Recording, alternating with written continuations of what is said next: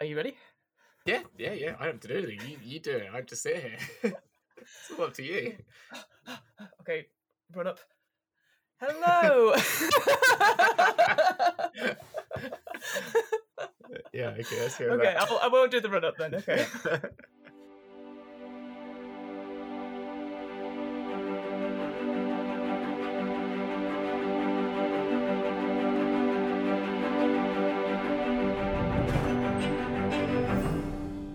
Hello, and welcome to the DM's Book Club, a podcast where we read about some Dungeons and Dragons and discuss how we might include them in our role-playing campaigns. Hey, it's us again. Sorry, I know it sounds like, what are you talking about, Fiona? We heard you last week, but actually, it's been a while since we've actually recorded. Just us, just me, us, not an interview. Yeah, not an interview. Yes, it's just me and obviously our wonderful co-host Hamilton. How are you, Hello. Hamilton? Hello. Yes, I'm good. Yes, it's nice to be back. I was saying that I was doing the terrible thing you shouldn't say as a podcast, listen to your own podcast the other day. And chuckling away in the office and people doing the whole like, oh, what are you laughing at? Me? I'm so funny. No, I don't do it that often, but I was listening to it and I was enjoying it, and I am glad to be back. That's basically what I'm getting at. Yeah, so essentially what's happened, folks, is Christmas and then New Year. This happened last time as well. It just gets to a point where it's just all so overwhelming. And it's not because we're doing lots of stuff. It's because we can't do lots of stuff. And we're just, I'm sat between family obligations. I'm at home. The internet's not very good. And I'm just sat there going, when can I talk about D&D? 100%. That is exactly it. Yeah. How about you, Fiona? How are you doing? Well, as you know, Hamilton, been super bloody busy, and it's been wonderful. I currently, when this episode goes out, I will be in the middle of running an Alien campaign for a network called Girls Run These Worlds. I know, every time I hear something else about it, so this is obviously me before running the campaign, but obviously when this goes out, it is in the middle of the campaign. I'm like, oh, I didn't know that was happening. Oh God, yay! But also, so there's lots of scary imposter syndrome stuff happening, but that's okay. Like, I bet I'm doing great. Good job, future Fiona, says past Fiona. Good job, future Fiona. Well, going off all the stuff I've seen recently of yours that you've been getting yourself across the internet doing all this stuff, as I will keep saying how much I love Nice Marines, I really enjoyed that. Yes. And if no one's listened to it, which is on Christian's brain, I probably mentioned it in the last episode, and you should watch it again. It's on the YouTubes. It's very funny. And and if Alien is even half as good as that, it'll be amazing. It's kind of what I'm getting at. And I'm assuming it's going to be 300 times better because it looks like an amazing cast, an amazing backing behind it. And it's exciting. Well, hopefully it'll be better than Nice Marines in the sense of like it'll be the same amount of violence, but maybe a little bit more serious rather than like lol. The same amount of violence, but more serious. But at the same time, I'm doing lots of sci-fi stuff recently with also improv. But again, for Christian's brain, again, this is past Fiona talking about future Fiona, which will come out in the present. I will have recorded with them a game of Good Society, so that Jane Austen RPG. When are you doing that? Have you done that? Are you doing that? I will be doing that. We'll have done it. You will have done it, but it won't be out. It'll probably be out for Valentine's Day, so it's been very interesting to be like reading lots of alien sci-fi horror, and then. Well, what should we do? Mr. Darcy. Yeah, exactly. I appreciate we're doing a big promo of all my stuff at the beginning of the zone, so we should crack on. I'm just loving this idea that you'll get them mixed up. Just like, and you're sipping tea, and then suddenly your stomach starts to rumble, and you go on the middle of the table, and the alien comes out. Oh, Mr. Darcy! Oh no! What a trifle error! Yeah, Pride and Prejudice and Aliens. There you go. Pride, Prejudice, and Aliens is a thing. Okay, merge the two. Hamilton, what are we talking about today? What is our topic of choice? Our topic of choice is we're back unearthing some Arcana. We're delving into the vaults of Wizards of the Coast's 1D&D playtesting material. Mm-hmm. It is the latest one that is out at the moment, which I think the headline is Cleric and Revised Species. The Cleric and Revised Species. The Cleric, yes, exactly. The Cleric. This is the third one out. But folks might be wondering, Hamilton, why have we not covered the first one, the character options one, which was incredibly big and it was very exciting at the time, but we've not done a specific episode on it. And I know in our expert one, we did say we'd get to it, but we've kind of made a choice about it, haven't we, Hamilton? We have. At the time it came out and we did read through it all, and we had a lot of opinions, and then a lot of much more well-informed and better I'm trying to think. Communicators, experts, much more intelligent, much what I'm looking for. More intelligent people with more intelligent things to say than our stupid faces have put it in a really interesting, good way. And I think we had a few singular points to put down on it, and I think my personal opinion on it is it still lacks what it should be, because it's the gamification of race and species. Yes. And I think the problem is fundamentally in that. And I think until that's completely solved, that's the things that are a continuing issue, I guess, in D&D. Completely agree. There are moves in the right directions as ever, Yes. but it's a slow process. And as we found out, that the D&D community is in itself amazing, and and I think that through ourselves as part of the community, we just do what we need to do to make it better, because that's what we do. And so that's kind of it. But that was really my only thoughts on it. And Fiona, leave it to you to see if you've got anything else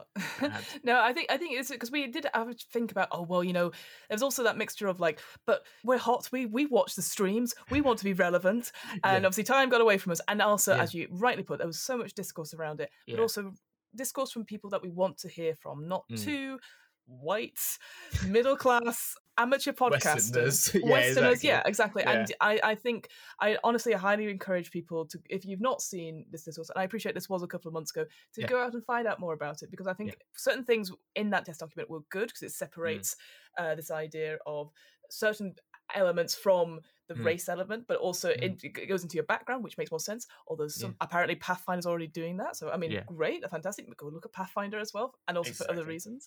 But we are also recording this at a time when there's a lot of discourse coming out, and I just wanted to add on to that point that our community, this D&D community, is incredible, and the only thing I wanted to say on it, with this all talk about contracts and OGL stuff, the only thing we'll say on it from this point is, it's so important to have these licenses to encourage people to keep creating and to make money should they want to, and to create stuff without the worry of these things being stolen or being taken advantage of. And it's such a refreshing thing to see everyone sort of come together and talk about it and push back. And I actually, I've never seen anything like it. It was really beautiful to see the community rallying together as a whole on against something that is really important. I read a really lovely piece about it.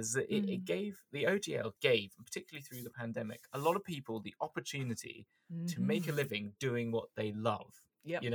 And what it does, and what it had the opportunity of doing, because obviously they've talked about it, is had the opportunity of taking that away. One of the most beautiful things in the world, which is giving the people the opportunity to make amazing things and do something, making money whilst enjoying it thoroughly, and made very big life-changing decisions to leave jobs that are, potentially more secure, but you know what I mean, as in like this, it's a big change to go, I'm going to make content for a living, because that is self-employed is a scary business.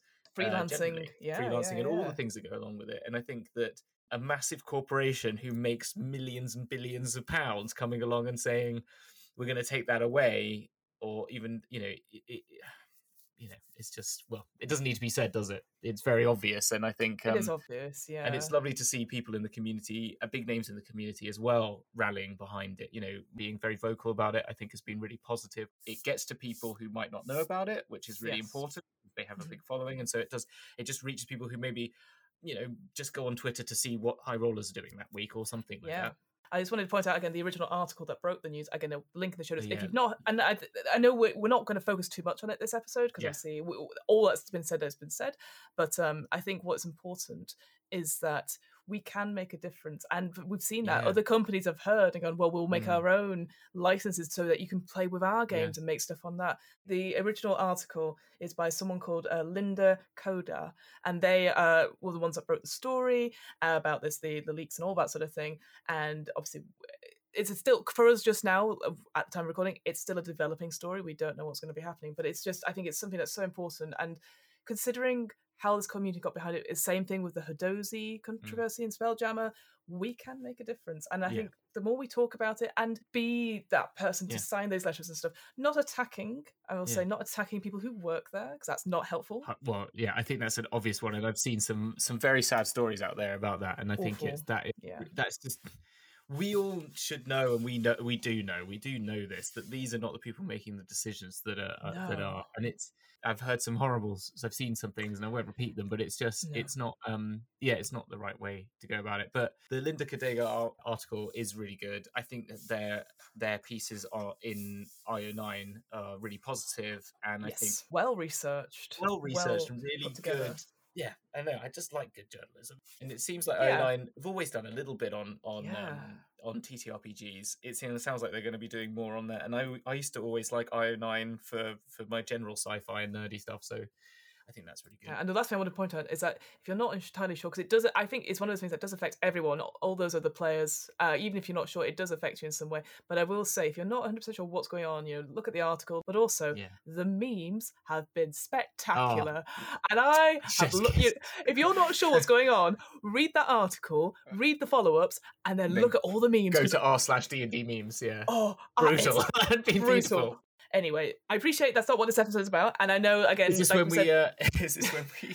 No. I think it's important to address it, and also, so again, with the character options as well, there's been a lot of discourse on that, written by much better people. We will come to certain elements of it possibly later on if we feel like it. Yeah, no, I think as we go through, I just think it was the word I was looking for was people have said it so much more eloquently than we have, and I think that.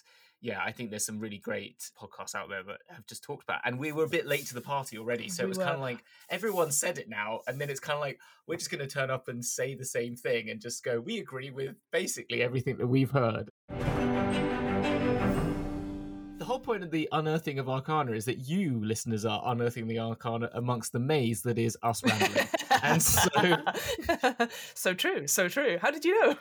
So now you have finally passed the test of the 15 minutes in, 15 minutes in, and have unearthed the Arcana, which is the Cleric. Yes, the new Cleric. So Hamilton, my question to you is: have you ever played a Cleric? Not to my knowledge. No. So we've not done an episode on DM's Book Club about Clerics yet. So to be fair, as we normally do, we read the Unearthed, we go back to the Player's Handbook, and we see what's there. And I will say, it feels like this class, I think, has been rewritten for the better. Yeah. I don't know, like all I know about clerics, Hamilton, right, is that they can turn the undead and basically go, oh, what CR rating is that undead? Is it a half? It's gone. And that's all I knew about it. 100%. Yeah, and it annoyed me, and it still does, and we'll talk about it then. This is another preview for Hamilton getting angry. I've had clerics in my games and played with clerics in my party. I'm assuming you've had some clerics in your parties? Yes, maybe. I mean, I don't have as regular as many campaigns that are shorter. I've had that long campaign, which is plenty of fun. And then, was anyone a cleric in that? No. We in my Dragon Heist I did. We had a cleric. We had a Death Domain cleric, a cleric of Baal, the god of murder. Whoa. Exactly. Oh, wow. Who then became a warlock to Asmodeus. So I told you it was an evil campaign. But they were evil in the sort of like PG-13 evil, because they were like wanted to be. They just agreed. We're going for the greed version. They were all capitalist, basically, I guess. Yes, unfortunately, I feel like, as you know, there are like maybe certain tropes or stereotypes, like as you know, the druids, they're into nature. Rangers, before the revised stuff, were not very good, and then clerics are like, they like gods, and they heal.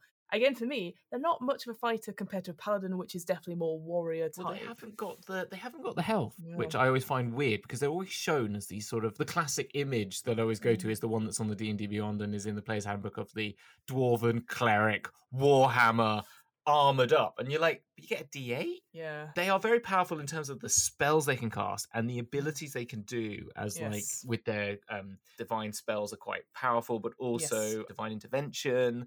And I think even role-playing wise, you feel like you can allow them to get away with things based on their sort of relationship to this god, because they have the ability of some sort of divine nature, and divine beings are, you know, very powerful.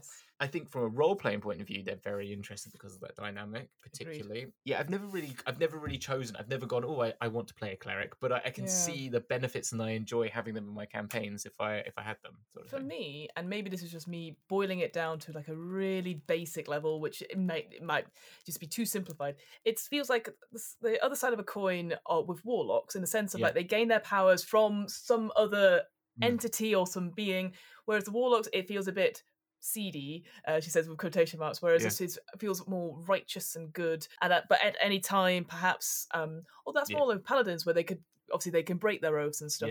I don't know per se, because again, we've not really looked in clerics in that detail, if their powers can be revoked or diminished because they've not been following certain practices. Mention them, but it's happened, and I always remember it in Critical Role Season 1 with Pike.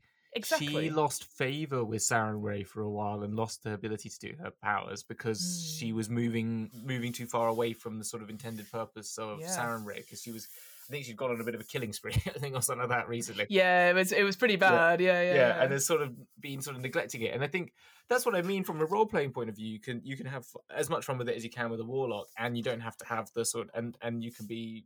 It can be in a more positive light than the sort of warlock one. But it comes back to my point, is why have they put warlocks down with wizards and sorcerers and clerics, but we won't go back onto that again. We won't go into that. Well, so the other thing I wanted to mention, and I'm sure it's in the player's handbook description of clerics, is they're pretty much a lot of the stuff that is the same sort of features and stuff like that. They've not changed too much. It's when they brought a new or switched things around, certainly in the sort of main basic class, which we'll go on to. But one thing I just wanted to note is that it talks about in the description this idea that, some of even the most highest influential or highest sort of status person at a temple aren't necessarily, they're not necessarily clerics. So there could be that awkwardness or that sort of tension where you turn up newbie level 1, like, oh, I'm just an acolyte, but you can hear the god speaking to you, whereas the people further up don't. And again, I thought that's just really, because that is such a classic trope. That's been in a TV show, isn't it, or something like that? But it's that sort of I mean, that's what I mean from the role playing and the storyline mechanic. That sort of like the level 2 cleric who's got this amazing connection with the god, and this temple priest, or the high priest, who they've worked up the ranks, worked for 40 years to become this, and they still haven't heard from their god. They can't hear them. I know.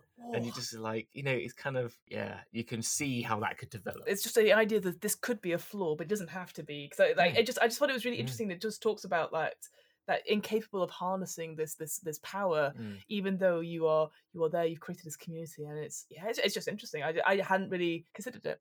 They also took that as a couple of things that they do, again, and they're doing with this is it feels like they're creating that as a world, and it says that not every acolyte, but in your world that could not be true. Yes. So again, it feels like, and I'm getting this sense that they are going to push a setting on this starter for D&D that is not going to just be like, here's your Dungeon Master's Guide, your Monster Manual, and your Player's Handbook, but there is also, or contained within that, a guide to the Forgotten Realms, or whatever system they're going to use, because they are bringing up a lot. They brought it up a lot in the character ones. We talked about that when we talked about languages, when we mentioned that in the last UA, and they're doing it a few other places where it's defining something much more of a type of world, a world in particular, because the old one just it doesn't say anything of that ilk. It's just gives you those beautiful, like, chanting a song of glory, a dwarf swings his axe sort of thing, or pulling down a curse upon forces of undeath. It gives those sort of storylines. Yes, then it goes healers and warriors. It just says they have the power of the gods. Clerics are conduits of power. They harness divine magic. Doesn't rely on study and training. They combine this. It does not mention anything on any type of reality.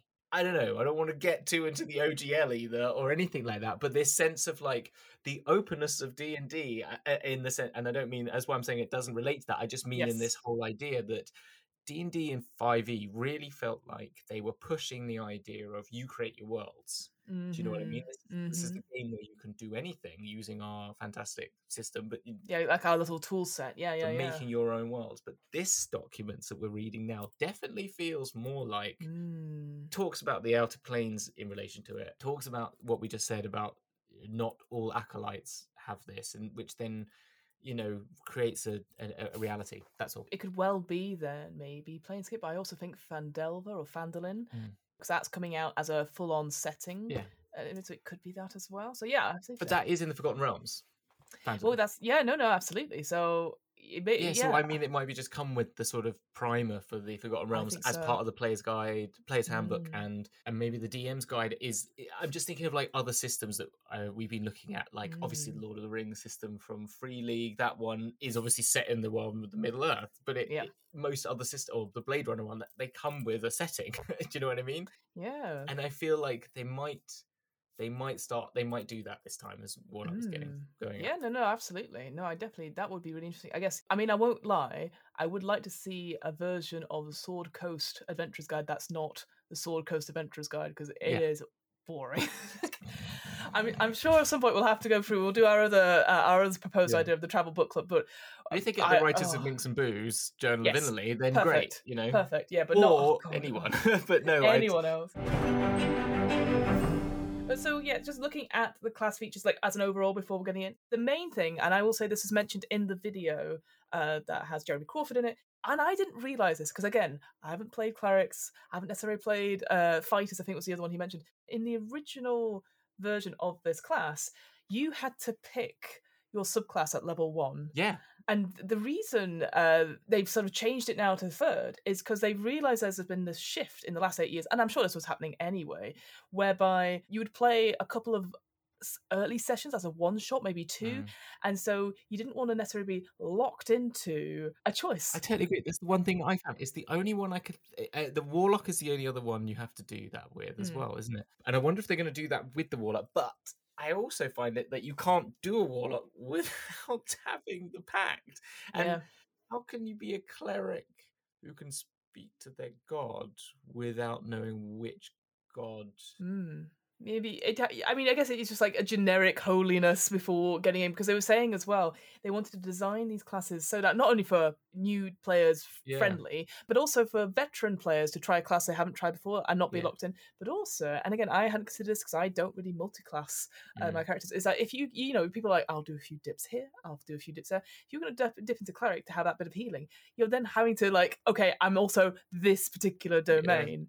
Rather than just having one here or one there. So I thought it was really interesting because I hadn't really thought about that. And I, again, hadn't realised that in the initial one, you had to choose your subclass essentially at level 1. But I think that would be really weird that if I did say to you, you don't choose your Warlock patron until level 3. I don't know. It's tricky, isn't it? Because now that we've made that comparison between one side of the coin and the other, I don't know. I can understand that maybe you could play it that the cleric is not aware who is giving them these powers, and that's how you'd have to sort of play it, I imagine, is that you've been given this divine calling, but you're not sure who. But it feels like you're being forced into that, whilst you could choose it anyway, and then you could play that either way.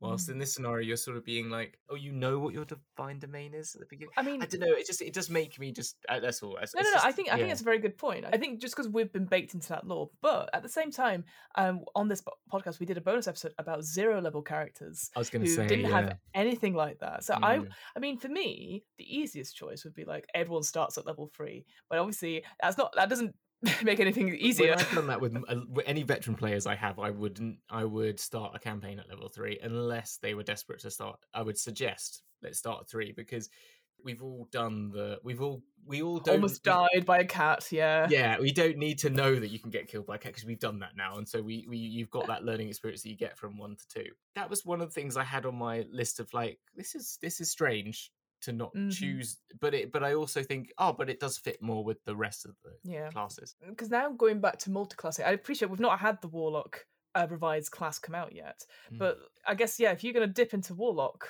and you're like, oh god, now I've got to wait 3 bloody levels before I can like choose something. Yeah, I think it's also that the new one we're going to talk about, second level, how can you know what holy order you're going to have if you don't know what your god is? I feel like maybe unless it's like you choose your god but you don't get your subclass stuff until later, it's just that, and you can do that, can't you? There's nothing to stop you obviously saying, okay, well, I'm going to go down the life domain route, that's my plan for now. And you kind of sort of have to choose it from a role-playing point of view is what I'm getting at early enough. Or don't if you want to go down the, I don't know who these voices are, I don't know who where this magic's coming from. So let's then go into level 1, what class features you get. So we get, first off, Channel Divinity, because that used to be a level 2 thing, and they've changed it quite a bit. And again, this is coming from people who have not played or not read Clerics. So originally, and I knew this with Channel Divinity, is that you could get it once per long rest, or you have that at least 2 uses.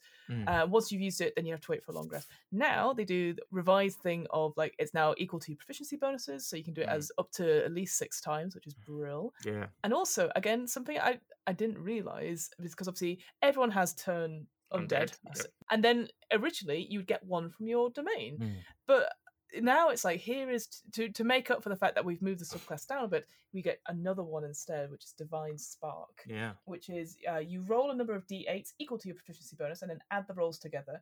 You either restore hit points to a creature within 30 feet of you to that total, or force them to make a Constitution saving throw. And if they fail that save, they take the radiant damage, or half if they make it. I was trying to figure out what the Constitution saving throw DC was, because it doesn't say, and I'm just assuming it's your spell save DC. Yeah, it says DC equal to your spell save from this class spellcasting features. Where does it say? Oh, did I miss that? Above Divine Spark. That's why, yeah. Don't worry, I can never read that tiny bloody writing. But I thought the Divine Spark made me think of the power of Christ compels you. So yes, that's kind of what it is. No, but it feels very much like, it feels very Exorcist, doesn't it? But can I just do my little mini rant then? Go for it, Hamilton. I'm excited. Turn undead. Why is it not choose monster type here that fits with your cleric domain? Because if you're a death domain cleric, why are you turning undead? You should be. Or if you're a necromantic cleric, or you're just a cleric that's God is not really bothered by the undead and is their key vengeance is against demons or something like that. Why is it not? Yeah, choose a creature type. Yeah, and go from there. That's kind of all I was just wondering. I mean, maybe from the sort of like, I don't know. Yeah, I don't know how you break it down, but it just felt weird that it's always, why is clerics take the undead? What have they ever done to cleric? I mean, I get it, but it's very much focusing on a particular type of religious sort of theory. And I think that actually it would be good if it had that. I mean, again, as we always say, you can just do that in your games at home. I think that's an incredibly good point. Actually, I would make it that you choose a creature type. Yeah. Because this is the thing. Again, they've changed this slightly from the. In a way, I did realize this. So they've basically, it's that same thing within each, say, creature type, instead of undead, within 30 feet of you must make a wisdom saving throw. If they fail, in the original one, they would have to move away because they were sort of frightened of you and keep back, essentially. Now they have a dazed condition for a minute unless they take any damage or you're incapacitated. And basically they have to use a dash action, and if it moves, it's got to move further away from you than when it started. So it's the same sort of thing, but instead of being very afraid of you, like all the time, you can't just chase them round. You know, they have a minute, and if they take damage, they stop because they come out of that. But if it moves, it must move further from you than it was when it started. Yeah, exactly. But like again, if you damage it, it comes out of its confusion.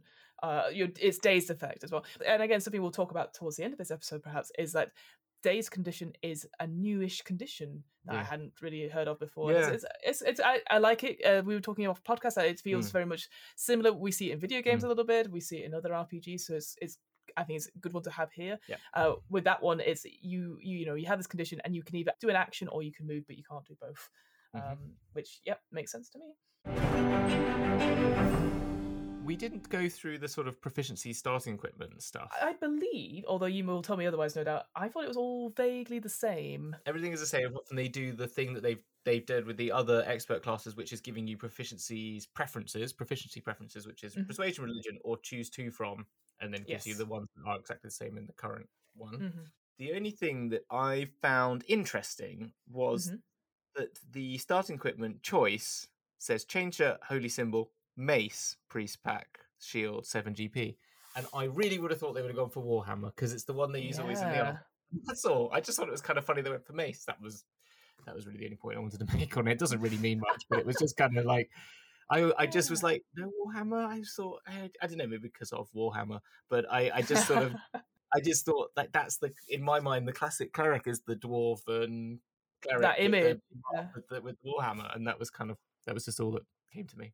It's not a big one. Again, you could just give them a Warhammer. You can make your own choices. I just thought it was funny that their preferred choice was a mace. That was all. I don't know. And then, the same old with the, getting back to level 1, you still got the spell casting, exactly the same as we talked about previously in the expert ones, so we don't need to go over that as well. I guess the only thing to note, if you're interested, again, suggested spells, Cure Wounds, Sacred Flame, Shield of Faith, Spare the Dying, and Thaumaturgy. So, and then if you wanted to pick your own, you just got to make sure they're all from the Divine spell list. Yes. So again, they're reinforcing that whole, it's 3 different categories of spell, of Divine, Primal, and Arcane. Next, level 2. This is a new one, and you kind of mentioned it a little bit before. Holy Order. So you have dedicated yourself to one of the following sacred roles. And then it goes, either on your own or part of a religious order. I'm just like, I feel so smug. I am definitely this role. But essentially, like 3 different styles. For me, I can see them like being like fighting styles, or a little bit extra essentially. And you have 3. You've got Protector, you've got Scholar, and then I'm going to say this wrong. Thaumaturge. I think that's how you pronounce it. Thaumaturge. Yeah, Thaumaturge. Yeah, yes. Like thaumaturgy. I don't know. I always panic when it's a word I say out loud and not in my head. So So with the Protector, you get extra proficiency in martial weapon and heavy armor training. With Scholar, you have this studying and teaching of lore of the gods and the multiverse, gaining you proficiency in 2 of the following skills. And then it says, and I'm going to ask you to clarify this because I wasn't 100% sure. So whenever you make an ability check using either skill, you gain a bonus to the check equal to your wisdom modifier. Is that like you're proficient, but then also plus whatever your wisdom modifier is? Yeah. Damn. So it could be like double proficiency. Yeah. So that's it. So you could have a proficiency modifier +3 and then a wisdom modifier, which is going to be high because you're a cleric anyway. So it's going to be probably like +5, maybe even 5, maybe 7 or something. I was just like, oh my god, because if you've already got like, I don't know, proficiency at the beginning with. You start with +2, don't you? Yes. And so you can have up to a +4 in the stat, can't you? Yeah. If you roll well enough, so you could have +6 on a roll already at level 2. At level 2, yeah. That's pretty good. And then the final one, delving deeper into your divine and magical abilities, you can prepare 1 extra cantrip from the divine spell list. Interesting that you said that, because they keep using 0 level spell half the time, and then cantrip on the actual spell list thing says cantrips. But I wonder if they're actually going to get rid of cantrip and just use 0 level spell. Oh god, that makes it sound so bloody mathy, and I don't know. I know, but I think it's probably easier for people coming in. Oh no, I don't like what's change. A cantrip? And it's like, well, it's a spell that you can do because it's different to a spell. But I think they're going to call them 0 level spells. Does cantrip have another meaning that I'm unaware of? Like, I don't know, it means cow in a certain language or something. No, I don't think so. I don't even know where the word comes from, cantrip. I only know it purely through D&D as a throwaway spell. It's a cantrip is a word of the Scots origin to mean a magical spell of any kind, or one which reads the same forwards and backwards. It can also be a witch's trick or a sham. It's possibly derived from the Gaelic canterech, a piper's mnemonic chant. Whoa, look at that. That's pretty cool. So the more you know.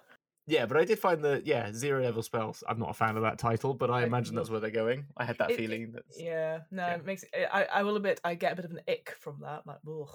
On Holy Order, I think it's nice. I think it. When we're talking about role playing, I think that it adds another. I always like giving more things, as I always say, it's all the time, to characters to allow them to develop more of a role playing or a characterization of what their personage is, and so.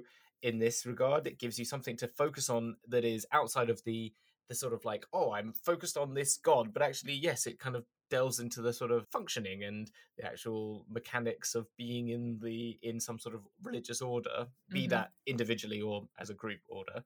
I think that's kind of interesting. It gives you something else to like take on. Like, yeah, I might be part of the Death Domain, but I'm a scholar in the Death Domain, so I'm just really about the lore of Death Domain than I am about the sort of death part of the Death Domain. Do you know what I mean? Or the sort of, I don't know, it's kind of interesting in that way. And you can see a place for that. And it's like, if you enjoy playing those sort of different characterizations, it kind of gives you something to work with, which I think could be kind of interesting. I hadn't really considered it, but obviously the Protector, you're maybe a bit more offensive in a way.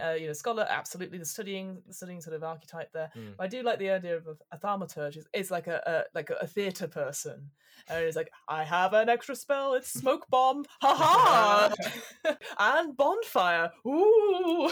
Yeah. Exactly. I take it as much as well. The sort of like, yeah, I'm focusing on the power of the god and trying to like meditate in a way that gives me this ability to connect more or something like that. But yes, you Yeah. could take it I Take like it that the way. dramatic route. The Yeah, yeah, yeah. dramatic way, yeah. Because you'd be putting on like the passion plays, that sort of thing where the mummers plays. You're like, and Yeah. now we see the story of the world. Yeah, exactly. And then they do the little maquettes and stuff. Yeah, And people, absolutely. Yeah. Oh, well, Right, okay. now I want to play a cleric just for that reason. Now at level 3 we've got the subclass, and then so we'll come back to that. We'll come back to basically as everyone knows in the UA we have sort of the main class, and then they have a suggested subclass, and this one is the life domain, which everyone I think is aware of. Yeah. It's the most popular one in the player's handbook, or at least the most rememberable one, the most renowned one. That's what I'm thinking of. I guess that's the right way. Yeah. Yes, that's the word I'm thinking of. Level 4 is a feat, and that would be normally ability score improvement, but obviously now there's this focus on feats, which is fine. And then we've got Smite Undead instead of Destroy Undead. Because they're getting rid of CR, Yes. as I called last time. As I said, I bet you they're getting rid of CR because it's confusing and no one understands it. And the fact that they've done this, I'm like, that proves that, I think, to me now. What do you think of it, Smite Undead? Yeah, so just to describe it, so this time, Smite Undead, whenever you use Turn Undead, so that Child Divinity from level 1, you roll a number of d8s equal to your proficiency bonus and then add the rolls together. Each Undead that fails its saving throw against the Turn Undead takes that radiant damage equal to its roll's toll. Compared to the Destroy Undead, is that if it's a certain CR rating, then it's dead. And then that would go up the levels, and that's basically what the original cleric was. It's just that you just got more and more powerful at killing up to I think it was CR4. Yeah, I think it's good. You get up to 68 in total by the end of it, so that's not bad. But again, maybe it's pretty OP. But again, I would suggest, as you rightly put, with Turn Undead, why just focus on dead? Turn a creature type; it should affect that creature type. That's the only thing I would say on top of that, really. I just can see it mainly for like demons and devils as kind of the classic ones that you think, or if you are an evil cleric, celestials and stuff like that. Maybe keeping it to something that's like not necessarily monsters, but like aberration, sort of things that I'm thinking of, like I just think you could tailor it to your deity. That's the only thing I think is just not tailored to a deity, and so because not all that's all. I just don't think all deities don't like undead. That was kind of exactly. Or they are undead in some way, or absolutely, or they get on very famously with undead. Like I'm sure there is one out there, but I just want to see like a domain of ooze or gunk or something, and you're like, I cast you out, gunk. Fly! It's like level 6 again. You get another subclass feature, and then level 7, a new thing. We have Blessed Strikes, Divine Power. Yeah, I was. Yeah, exactly. I didn't. Yeah, I was trying to find it, and I was like, it's not in there, is it? So it is a new thing. No, it's not a new thing. Is it not? It's not. It is an optional class feature, and it was an optional class feature from Tasha's. So the other ones that are missing from that is we could go on Blessed Strike. Blessed Strike was in there as it is written as an 8th level choice that you could take, which replaces the Design Strike or Potent Spellcasting feature, I think is what it was called before. You also could have the additional things was you could get a first additional cleric spells in the first level cleric feature, Harness Divine Power, which is you can expend a use of Channel Divinity to fuel your spells. As a bonus action, you touch a holy seal or utter a prayer and regain 1 extended health slots. So basically, just exchange spell slots for you do some warlocking or sorcery points sort of thing. Cantrip versatility at 4th level. Whenever you reach a level in this class, grants the ability score improvement feature. You can replace one cantrip you learn from this class's spell feature with another cantrip from the cleric spell list. So it just is a switchy over instead of a ability score improvement. So that was the other ones. But yeah, Blessed Strikes was in the. I thought I'd heard it before. I couldn't find it in the normal one, then I kept scrolling and then I found it. So that was interesting. Divine Power infuses you in battle. When a creature takes damage from you from one of your cantrips or level 0 spells, or your attacks with weapons, you can also deal 1d8 radiant damage to that creature. Once you deal this damage, you can't use this feature again until the start of your next turn. Feels very much like a smite. But obviously, do it over and over again. You could do it once per attack, your turn. So on at least one attack. I like it. Yeah. I think that's pretty cool. It makes me think there's a bit of paladin in us going with the smite undead and Blessed Strikes, but it's fine. Level 8, another feat. Level 9, Holy Order. Your sacred duties have expanded. Ooh, Holy Order, Batman. You've I'd be a part of that order. Sacred duties have expanded, probably because you've chosen to be, rather than Yes. allow you to choose a second option from the Holy Order feature. I mean, cool, I guess. I feel that doesn't feel right to me. That doesn't sit well, because it's like, you focus on being a scholar, and then it's like, instead of saying like how we can make all of those three better, we've just gone, take another one. I'm gonna say wizards. I'm gonna send that back in the post and ask you to rework that and come back to me, and then you'll get remarking. I'm not gonna mark that until you're not gonna mark it until you've done your homework properly. Well, they do that on other things where they're like, oh, you're this kind of whatever sorcerer, and you get these moves, and so it makes sense. I'm thinking of the feats that we talked about in regards to Dragonlance and the that's exactly it, and the orders gaining and the planescape ones that we're going to get as well. To do with the different planes, the different planes, and you get an increased version of it, and and you follow that list down, and I was like, well, you already worked that up. You can do this here, I think, and it's quite obvious. I guess like Protector, you just get like, I don't know, better two-handed weapons or something like that. I don't know, like, or you gain, I don't know, you could gain basically Great Weapon Master feat for free or something, or add that in there, even though they've nerfed it. And then Scholar, maybe you could double your Wisdom modifier, and also you can make maybe you could get the bonus action investigation thing from the insight, bonus action insight, like from Mastermind. I think we should just expand on it. Like, it feels lazy at this point. If you've expanded it for the other classes and other features, then why not do it for this one? Exactly, that's it. And they know how to do that. They've got lots of people working for them. They could just write it. Level 10, another subclass feature, which we'll come onto. And then, again, we've mentioned this earlier, but originally was a level 10, but now a level 11. Divine Intervention. As an action, you can call on your deity or pantheon to intervene on your behalf when your need is great. Describe the assistance you seek and roll a percentile dice. If you roll a number equal to or lower than your cleric level, the divine power intervenes. The DM chooses the nature of it, and the effect of any divine spell is appropriate. Interestingly, if it does happen, you can't use this feature again for 2d6 days. Before, it was just 7 days, and otherwise you can use it again after long rest, which is the same. I mean, we know it. We've seen it on streams before, and it's always like we could do it. Or got to get under 11 chance we might do it. It's a bit of a roll, isn't it? It's like, because it's not until it used to be level, well, we're going to get to it. Up to a level 20, you're trying to roll on a D100. Like a 1 in 5 chance. It's not a big, exactly. But it's a cool thing, and when it happens, it's pretty cool. I think it allows that a lot of fun, not only with the player, but with the DM as well, going, okay, what is it that you exactly need? Level 12, a feat. Level 14, subclass. Level 16, a feat. It's just like, okay, have we run out of things? It's because they've taken away the destroy undead thing, and it's you're gaining power to hurt undead rather than destroy them. And then you've got at level 18, greater divine intervention. Basically, when you use your divine intervention, it just succeeds automatically. What? That was the level 20. Oh, 20, yeah. And that was actually probably one of the few level 20s that was actually kind of cool, because you got something pretty cool out of it. But better 18th level, and we've already. Then you get it's very and you get 2d4 days if it succeeds, so that's pretty cool. So it could be every 2 days you're doing this minimum. You then get another feat. You're basically a hecaton Kiri's. There's a reference for you. There's a reference for you. My God!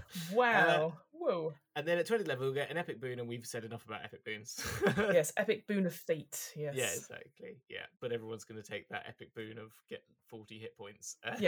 Why wouldn't you? Yeah, exactly. Or luck or anything like that. And then it talks about the cleric spells, which I don't think we need to go through those. We know some of them have been changed a little bit, like again at the end of the thing. So the ones that are underlined in the document have changed in some way. Although sometimes I read them and I go, have I been playing it wrong? Yeah, it's right at the back. Yeah. What, like spiritual weapon? I was like, I'm sure it could do all that, but I don't know. Maybe I've been playing D&D wrong all this time. But yes, it's one of those things that you can understand them changing a few of the spells and stuff. Although, as we were sort of lamenting off cameras, like they've changed banishment and they've nuked it and they've nuked Great Weapon Master, and it's not fun anymore. You can't do these ridiculous, outrageous things because it's all a little bit generic. Great Weapon Master was the best. It's so good. I don't know why you would change it. The idea of that provides recommended spells, we talked about this before, was the same. They did that with the Ranger and they did that with the Bard, and it's because they want to make it very easy for people to jump in and figure it out. But you're right, Banishment is crapper, Great Weapon Master is crapper. Yeah. I think it's decomplicating some things, and we said this last time as well. Sometimes they overcomplicate something to just decomplicate something else, and which is probably just so it seems like they've actually done something. Maybe, but also maybe they just want to, like, I don't know, make it so that anyone can play. But I'm like, yeah, but we don't want to, like, it gets to a point where, like, yes, there's ease of access and stuff, but we are smart people sometimes. I can put a combo together in Horizon Forbidden West eventually, and I can do it, but you know, it just I made the combat document, as you know, and I refer to it every single session, and like I enjoy that. That's something I like, but I don't know, maybe it's that something where maybe it's made it too easy for people. They're like, oh, we just want people to drop in and out. I don't know. So yeah, it doesn't. I'm not 100% sold that that's the complete truth though, because it feels like they're doing that in some places, and it feels like they're not in others, which weird. But I don't know. I don't know. I think sometimes it's mucking about with something for the sake of mucking about with something as well. Yeah. Well, shall we move on then to the subclass that they've mentioned? So yes, Life Domain focuses on the vibrant, positive energy. Anti-Fiona energy. The masters of healing, essentially. Again, you know what you were saying before about them sort of stripping out certain details and stuff. Interestingly, they've stripped out the associated gods, because in the original they sort of named a few gods that you could be a part of to give you some inspiration. Whereas now it's just like, you know, agricultural deities, sun gods, gods of healing or endurance, or gods of home and community. Yeah.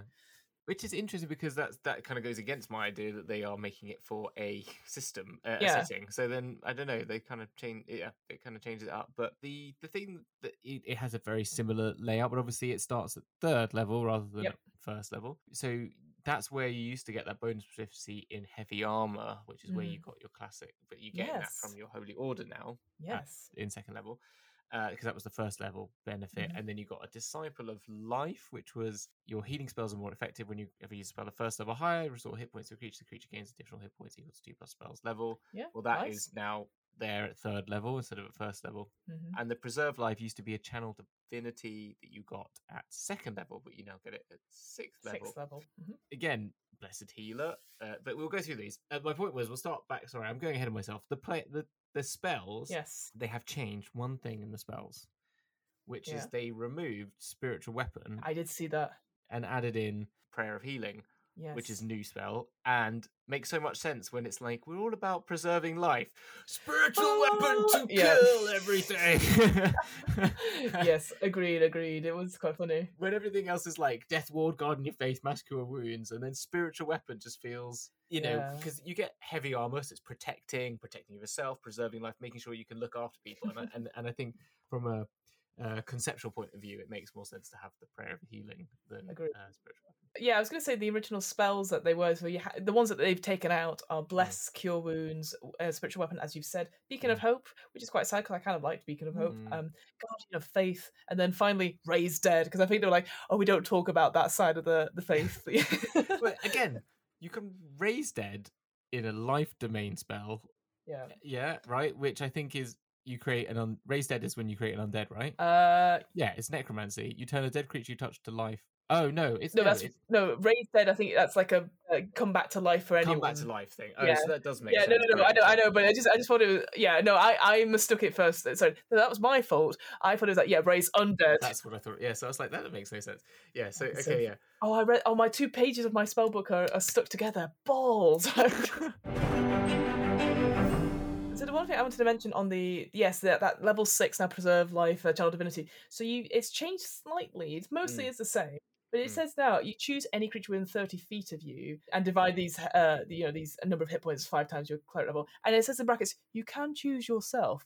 It didn't say that in the old one, which made me laugh because I can imagine people going, "Oh no, I'm dying, but here, have more health. Don't worry about me. I'm fine. I'm fine. I'm fine." Yeah, because it normally would say and sometimes you say any feature, or it's like, and sometimes spells would say 30 feet of you, but then in the actual description would say touch as well. Yes. Like they have the range and touch, so that kind of made you know. But because it's not a spell, it doesn't have that. So it's a good point. Blessed Healer is you cast spell at first level higher that restores hit points to a creature other than you gain hit points equal to 2 plus the spell's level. So you get some. You some for you and some for me. Yes, same as it used to be, just at a high level. And then Supreme Healing at 14th. Yeah, you basically get to max it out essentially. Max it, yeah. And again, is exactly the same. Very little has changed on this one, but yeah, it's great. I love that. So instead of restoring 2d6 hit points to a creature, you restore 12. You're like, oh yeah. So exactly. It makes sense why they got rid of Beacon of less hitty bitty, as I put. Obviously, that's all there is in this document for Cleric. So overall, I think good, because I've not really played anything, so I appreciate it. Obviously, that's not very helpful to our listeners going, but you should know more. I feel like if you just took the Cleric by itself, without any of these life domains, it feels initially, maybe if you were looking at it a certain way, a little bit like that Ranger class. It didn't feel as complete, and it makes more sense, I guess, with these domains that they are more interconnected with. They have a certain theme or they have a certain god compared to the Ranger, which should have all these things. If you see what I mean. So I was noticing my own feelings of similarity there, but I think I agree. Like the undead thing. I think thanks to you pointing it out, I was like, yeah, why can't we just pick something? Why can't we have a favoured type of enemy against the Pantheon that we all dislike because of the teachings, and which you can change possibly depending on your role play? Well, even then, I mean, or don't have that at all. Just have, I don't know, just have it as a not turn anything. Have it as a turn anything, turn everything thing. Turn everything and anything. Turn everything everywhere all at once. Yes. Yeah, exactly. No, but it's just like turn creatures who are evil aligned, perhaps. No, attacking you. As in, that's aggressive towards you. Is like you can decide who those, or you can turn anyone. You can turn your friends. Sort of thing. You can literally choose any creature within 30 feet. And I'm kind of down for that, because I think it's this funny, it's again that sort of sense of like, it's a very old fashioned thing that's still stuck in there that could just easily transition to like, if you're in the life domain, you have the turn undead and you get benefit if it's undead or something like that. I don't know. I don't really know, or whatever your teachings are, you can maybe work that in with your DM. But I think if it was just like, you get to do this feature to anyone within 30 feet would probably just make more sense. Do I think Clerics are a great class? Do I think this version of Clerics is a good improvement? It's really what I mean to be saying. Is I like the Holy Order. I think they could make it better, as we've mentioned, by having it scale. And I think that the life domain makes more sense. And the thing that I really enjoyed in the expert classes was the expertness that they made, which was you gain these expertise features quite regularly. And they haven't done that necessarily. Does it feel like you get more like power, or you get more like I don't know, connection to your god? Because there used to be like spells which you'd be like you can ask your god 3 questions and they say yes, no, not sure, commune. Commune. It doesn't feel special, but I don't know if that's just because I've never played a cleric and I not necessarily have a desire to. I don't know. I just feel like with the priests, as they call them, which I'm not a fan of, as we said, I think we've said Sages that, and Mages is the better version. But, I love that, with the class group, that I think what I liked about, as much as it's not highly evolved idea, it's just you get expertise in things, but it makes sense, and it did feel like those classes had become about becoming focused on them and becoming being able to get proficient in things, which makes a lot of sense. Whilst this feels like it could do with just something that could go across all of these things that is about that class group. So just doing feet, but it could be it'd feel a bit boring, to be honest with you. And they've got spaces at 13th, 15th and 17th, and they could just fill that with something maybe I wonder if their argument was like, you get higher spell slots at those ones, hence why. I know the channel divinity grows I'm surprised there's you don't have a selection of channel divinities. Like how warlocks, you can get certain boons and packs and stuff. I don't know, like more on the divine intervention or more divine like abilities, like like a proper shield of faith comes up or yeah, something. Yeah, you aura can. effects that like they do Yeah, in the paladins. paladins. Yeah. I don't know. I haven't got the answer off the top of my head, and I'm sure there's someone out there who's already done something that probably is great. And but it's I'm sure there's an idea in there that could be really. Well, Really I think it definitely feels like to me that we should definitely do a clerics episode and go through all the domains, and maybe that's when it makes a bit more sense. Because again, for me, I've only ever seen clerics as like, oh, those are the ones that heal, and then I watch streams of clerics who don't heal, which is totally fine. It's interesting. Let's chat a little bit about some of the glossary stuff. So with each UA, some new glossary terms, and some of the terms that they're going to go, or they're testing out or changing going forward and stuff. Some of them make sense. I think again, there's that what you were saying before about Hamilton talking about like if people are new to the game, they might not know what certain things are. I'll start straight off the bat. I don't like what's happened to exhaustion. Essentially, exhaustion used to be a really fun thing where it was very descriptive, very role play. Every level you got, it was something different, which would reduce your character quite a bit. Now they've just reduced it to a number, whereby when you do your D20 test, which is again another word I do not like, but you would take that number away from whatever your final thing was, and then you can get up to 10 levels of exhaustion, and then that's when you would pass on, shuffle off this mortal coil. But I just feel that's really fucking boring.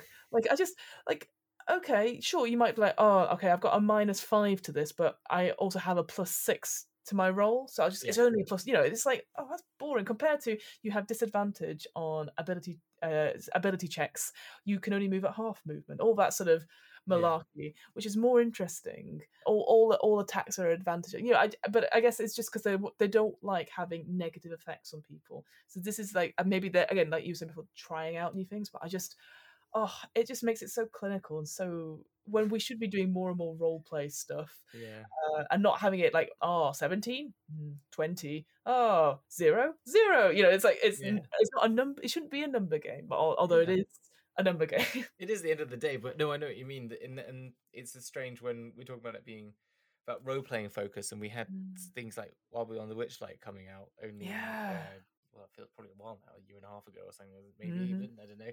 That was really amazing push towards the lack of like these sort of things. But maybe that's what it is. It's streamlining these background ideas so that in the thought process that it frees up the other elements of the game.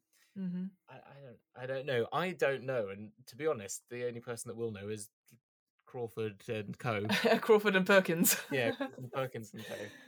As to what the thing is. I haven't actually watched any of those videos you mentioned. I saw them on there, but I didn't actually watch them because I'd rather just get it with my own idea reading it. I will say the videos are helpful, but when you see like say for example the character options one, that's an hour long. I timed two the shit out of that watching it. So I'm a busy woman. I don't have time to listen. People will be doing that to us. Oh, I'm sure they do. I'm sure they do. So, was there any terms that stood out to you, Hamilton? That the grappled condition. You figured out the reason why it's different, but I didn't realize the grapple. So grapple originally did your speed 0. The grappler can drag or carry you when it moves, but the grappler suffers the slow condition. This is new, but it's tiny. But you were movable, but you couldn't move basically yourself. And escape was that you had to make a saving escape. The grapples escape DC at the end of your turns, which ends the condition, or if they're incapacitated or they get banished or something like that. But it then added in attacks affected. You have disadvantage on attack rolls against any target other than the grappler. That makes sense because you're grappled and you're trying to fight off an attacker. So you should have disadvantage on other people, but still have a normal attack against the grappler.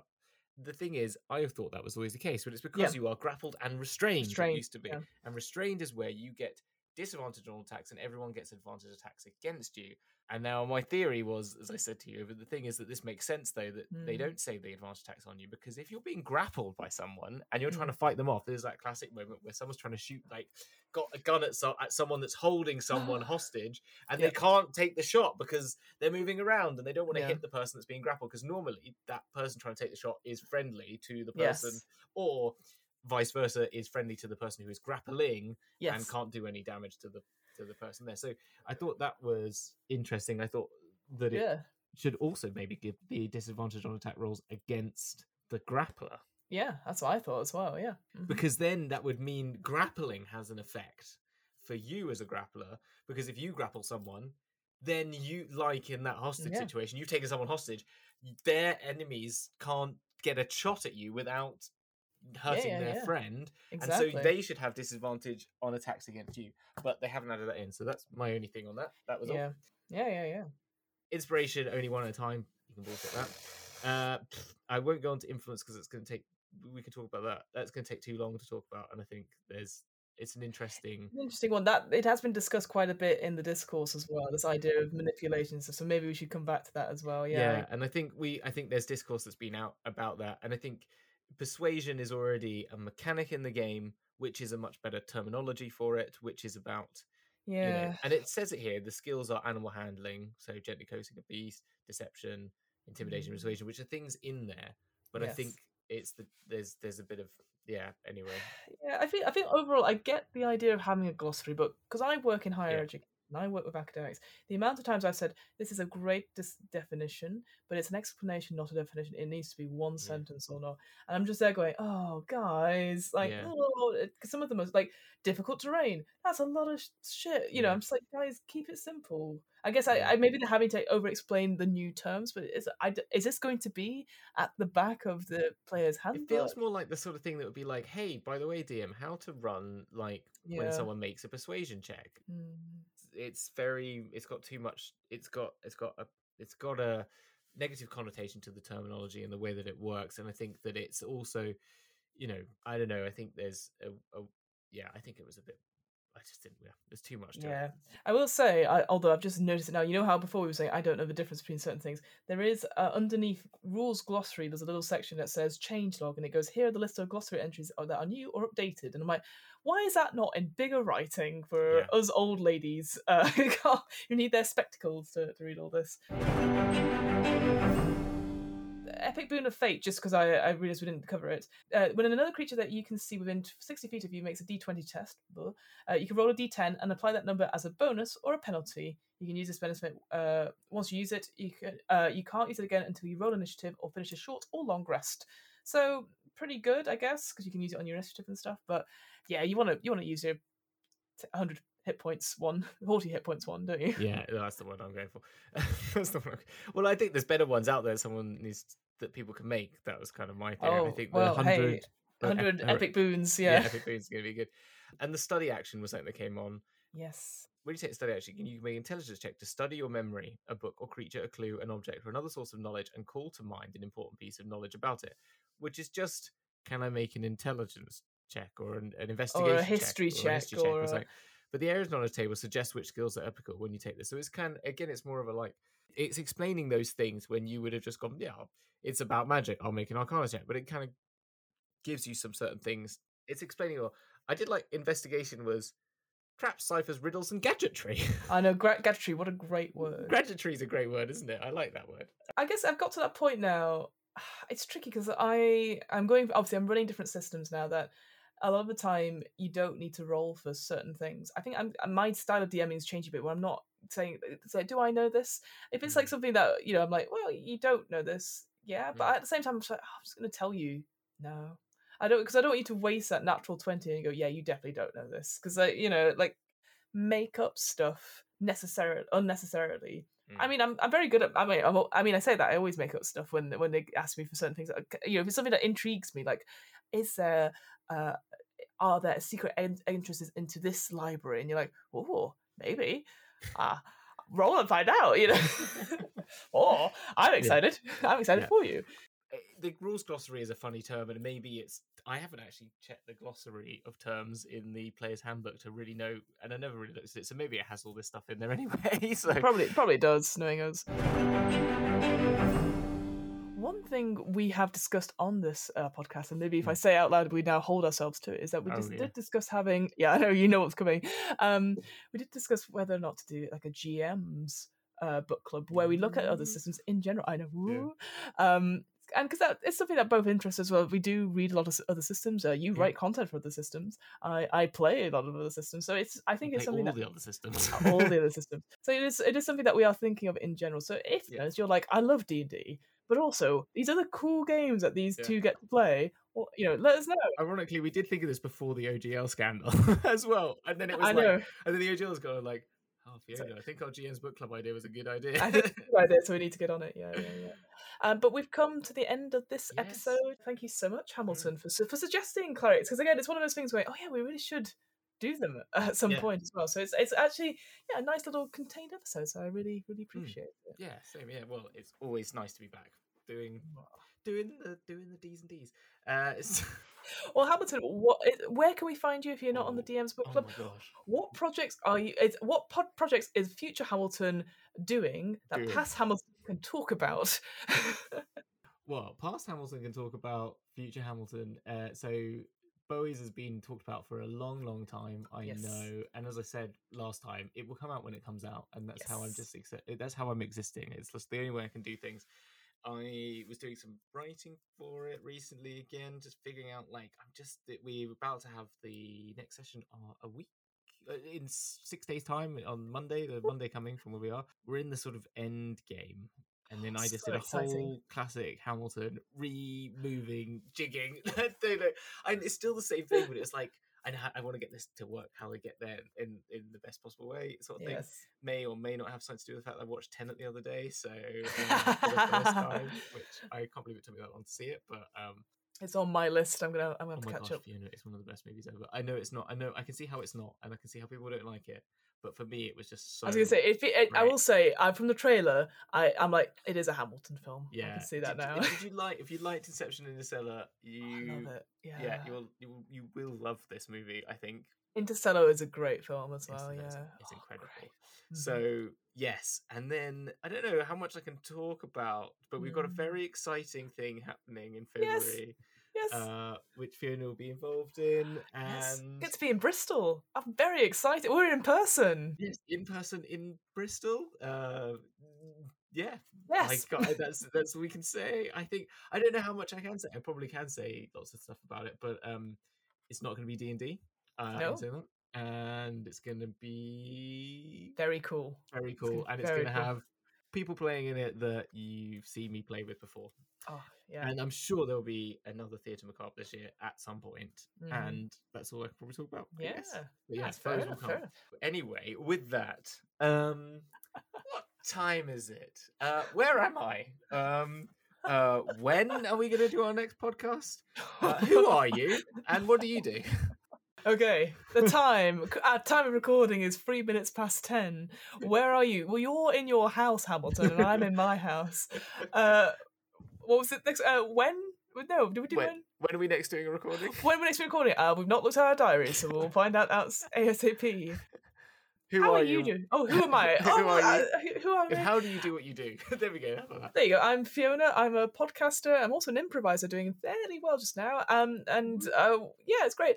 Where am I? Even though you've already said that, I'm so glad you asked. Look at this, seamlessly stumbling over the difficult terrain of D&D. You can see my face right now. It's like, oh my gosh, what have I done? So I run What Am I Rolling, a twice monthly RPG one-shot podcast. As always, it's going fairly well. I'm back on my edit train finally. We've had lots of interviews with people who have been really nice and very lovely, and it's been very nice and very lovely to just chat to them and be excited about their games. And there's other things that are happening that I'm like, as we sort of mentioned at the beginning, we've already done my plugging stuff, to be fair, but the main thing is obviously Alien is out, and I'm running it, and I'm doing a fantastic job of it. One thing I will say is that today I got contacted by one of the sort of promo people from the network, Girls Run These Worlds, and they said, we want to do a proper promo for it. Is there a way we could do like a distress signal and that we could put out as a promo, blah, blah, blah. And I was like, okay, here's all the information about what happens in the scenario. And then they threw together in half an hour a script, and I'm like, holy shit, that's really? Pretty very cool. Okay. So I'm like, oh, that's very cool. A lot of the time, as you can tell, I get very excited, but also go, I'm now terrified, because what if I'm rubbish? Which I know you won't be, and also in your head you're like, Yeah, Fiona, you're the best. And I did a thing, so yes, that's very good. What's that going to be? Where are we going to find that? You know what? Look at you promoting away. So Girls Run These Worlds is a Twitch and YouTube channel. It's a big network which sort of tells stories from mostly female or femme presenting DMs and cast of players that sort of highlights people of color and diversity in that way. And so it'll be on twitch.tv/ I think it's Girls Run These Worlds or GRTW. There'll be lots of links to it, and I'm sure I'll put a link in this episode as well. So go check that out. Obviously be on Twitch, and then I'm sure it will come up on YouTube much later at a later date. Essentially, there's also, I'm going to tell you this off podcast, Hamilton, because I've not spoken to you about it, but I've had some really interesting news. And I don't want to say anything because the last time I talked about interesting news, I didn't get the thing. So I'm just going to be quiet about it until off podcast because I wanted to tell you about it, but I've only just remembered about it because I keep forgetting about it and then go, oh my god, Fiona's got all the cool stuff going on, by the way, all the time. Fiona's like does for people at home who don't know that, who think that we do talk regularly, and then suddenly I see on Fiona's Twitter feed or Instagram going, I just did this really cool, amazing thing, and I'm like, Fiona, you didn't tell me that. And he goes, oh, I didn't want to tell you. I didn't know. I didn't think it was that big a deal. And I'm like, Fiona. No, I'm very bad at telling people because I'm doing this. I'm just about to do this live thing on this big channel. Really? Oh, thanks. Where did you not tell me this? I know. I'm very bad at telling my actual, also loving, supporting friends I'm actually doing stuff. So I just put it out on my Instagram. Galactical Implosions is coming in February. Yes, Galactical Implosions is coming back. We've got also House of Masks is coming back. So yes, an improv VR show of different things. It's very exciting. And yeah, so I'm very busy. But you know what?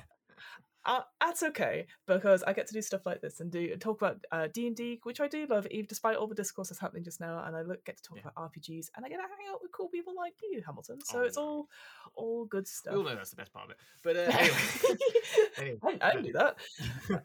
Finally. Also, yes. I always forget this. Hand gestures. I know I can't see you because of the camera issues, but. Tap.